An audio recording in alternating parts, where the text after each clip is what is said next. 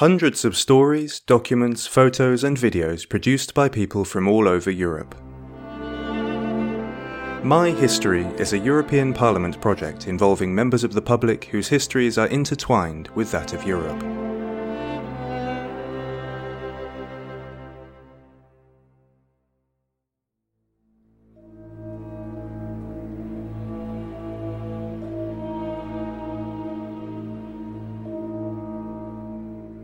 On the 9th of September 1939, the Wehrmacht entered Mosina, a town near Poznań.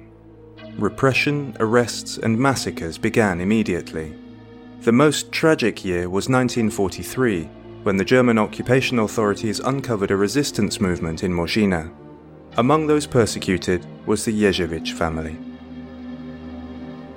Jestem wnuczką Marianny Pazgrat z domu Jeżewicz. Polska, katolicka rodzina Jeżewiczów, zamieszkująca w I'm the granddaughter of Marianna Pazgrat, née Jeżewicz. The Polish Catholic Jeżewicz family, living in Mosina near Poznań, suffered particularly from persecution during the Nazi occupation. Koło Poznania doznała szczególnych prześladowań w okresie okupacji hitlerowskiej. Ridiculous accusations were made, saying that there was an organization in Mosina that was aiming to poison and kill Germans. Doctors, pharmacists, and even midwives were accused of the most outlandish crimes. Vicious beatings were used to extract forced confessions. The detainees were taken to Auschwitz and other camps, where almost everyone died.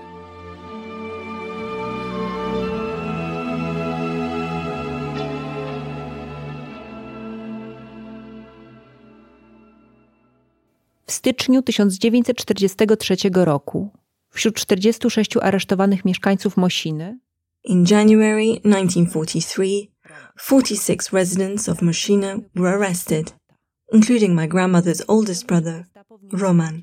At the time of his arrest, he was 53 years old. He was transported by the Gestapo to an unknown destination. His family never received any information about him. Został wywieziony przez Gestapo w nieznanym kierunku. Rodzina nigdy nie otrzymała o nim żadnych informacji. In September, another dozen people were arrested in retaliation for the activities of the Polish underground. This was referred to as the Mosina affair, but it is still unrecognized and represents an unhealed wound for the community of Mosina. Entire families, parents, siblings, children, and even infants were arrested in retaliation for their alleged activities against the occupiers. Najliczniejsze aresztowania mieszkańców Mosiny nastąpiły we wrześniu 1943 roku. The largest scale arrests of Mosina residents took place in September 1943.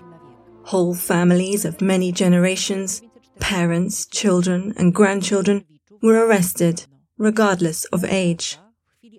On the 9th of September 1943, the Jeżewicz family was arrested. Leonard was 29 years old at the time of his arrest. Hieronim was 27 years old. Ludwig was 49, and his son Edmund, 23. All the men were taken to the nearby Żabikowo camp, then briefly to Auschwitz, and subsequently to Mauthausen. Only one of them returned.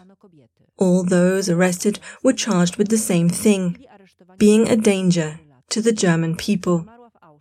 The women were arrested alongside the men. Roman's wife, Stanisława, was 54 years old at the time of her arrest. She died in Auschwitz in the year of her arrest on the 26th of December 1943. Helena was 18 years old when she was arrested. She died in Auschwitz on the 17th of December 1943. Klara was 38 years old at the time of her arrest. She died in Auschwitz on the 13th of January 1944. Leokadia Szuliga, née Jeżewicz, was 38 years old. She died in Auschwitz on the 4th of January 1944. Those who survived Auschwitz were Aniela, who was 26 years old at the time of arrest, camp number 67,448, and Sabina, who was 22 years old at the time of arrest, camp number 68,687. They were liberated on the 2nd of May, 1945. Analysis of the dates of the women's deaths leads us to the conclusion that they died of hunger and cold. They survived only about 4 months in the camp. Śledząc daty śmierci kobiet, dochodzimy do wniosku, że zmarły z głodu i zimna.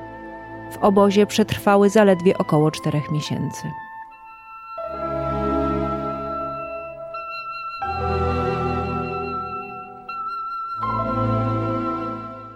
There was a concentration camp for children in the Lodz ghetto. Polish children whose parents died in concentration camps or were executed for participating in the resistance movement were imprisoned there and forced to work. Even babies were killed there. The older children were transported to Auschwitz when they reached the age of 16. Gestapo następnego dnia po aresztowaniu dorosłych wróciło po pozostawione bez opieki dzieci. The day after they had arrested the adults, the Gestapo came back for the children they had left behind. 4-year-old Edward and 2-year-old Jerzy. A 16-year-old aunt, Gabriela, had come to their house to take care of the boys. She was also arrested. The children were taken to the children's camp in Łódź. They survived. Dzieci przewieziono do Łodzi, do obozu dla dzieci. Przeżyły. For such small children to find themselves in the camp was something unimaginable. They were completely alone, without parents, without anyone they could count on, beaten often, hungry and forced to work.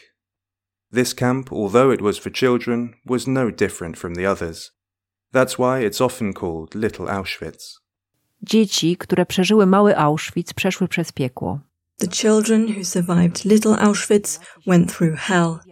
The extent of the cruelty, known from documents and witness accounts, was incredible. As adults, they say that they can somehow still function during the day, but at night, the nightmares return. They can recall everything, even though they were small children when they entered the camp. Ale w nocy wracają koszmary. Wszystko się przypomina, mimo że do obozu trafili jako małe dzieci.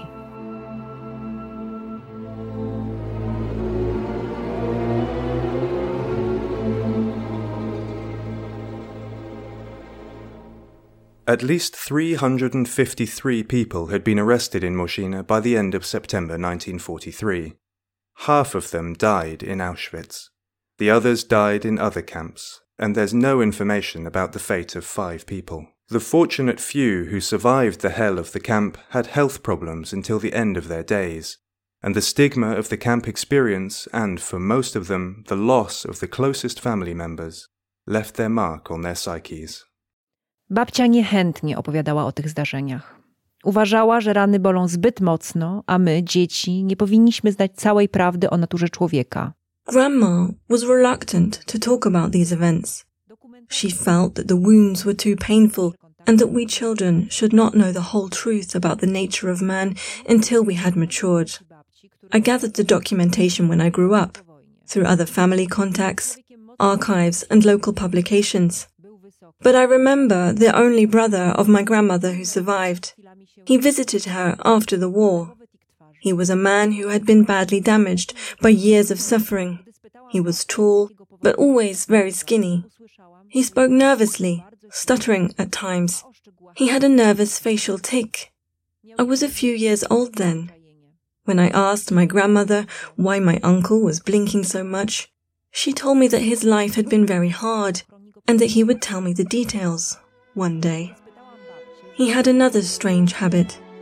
He always took a slice of bread with him when he left the house, like a talisman that would keep him from starving.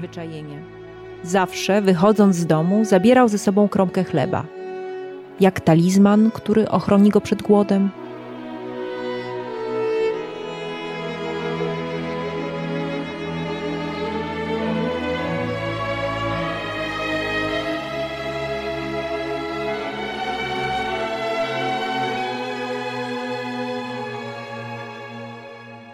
This was My History, a project of the European Parliament in collaboration with people from all over Europe.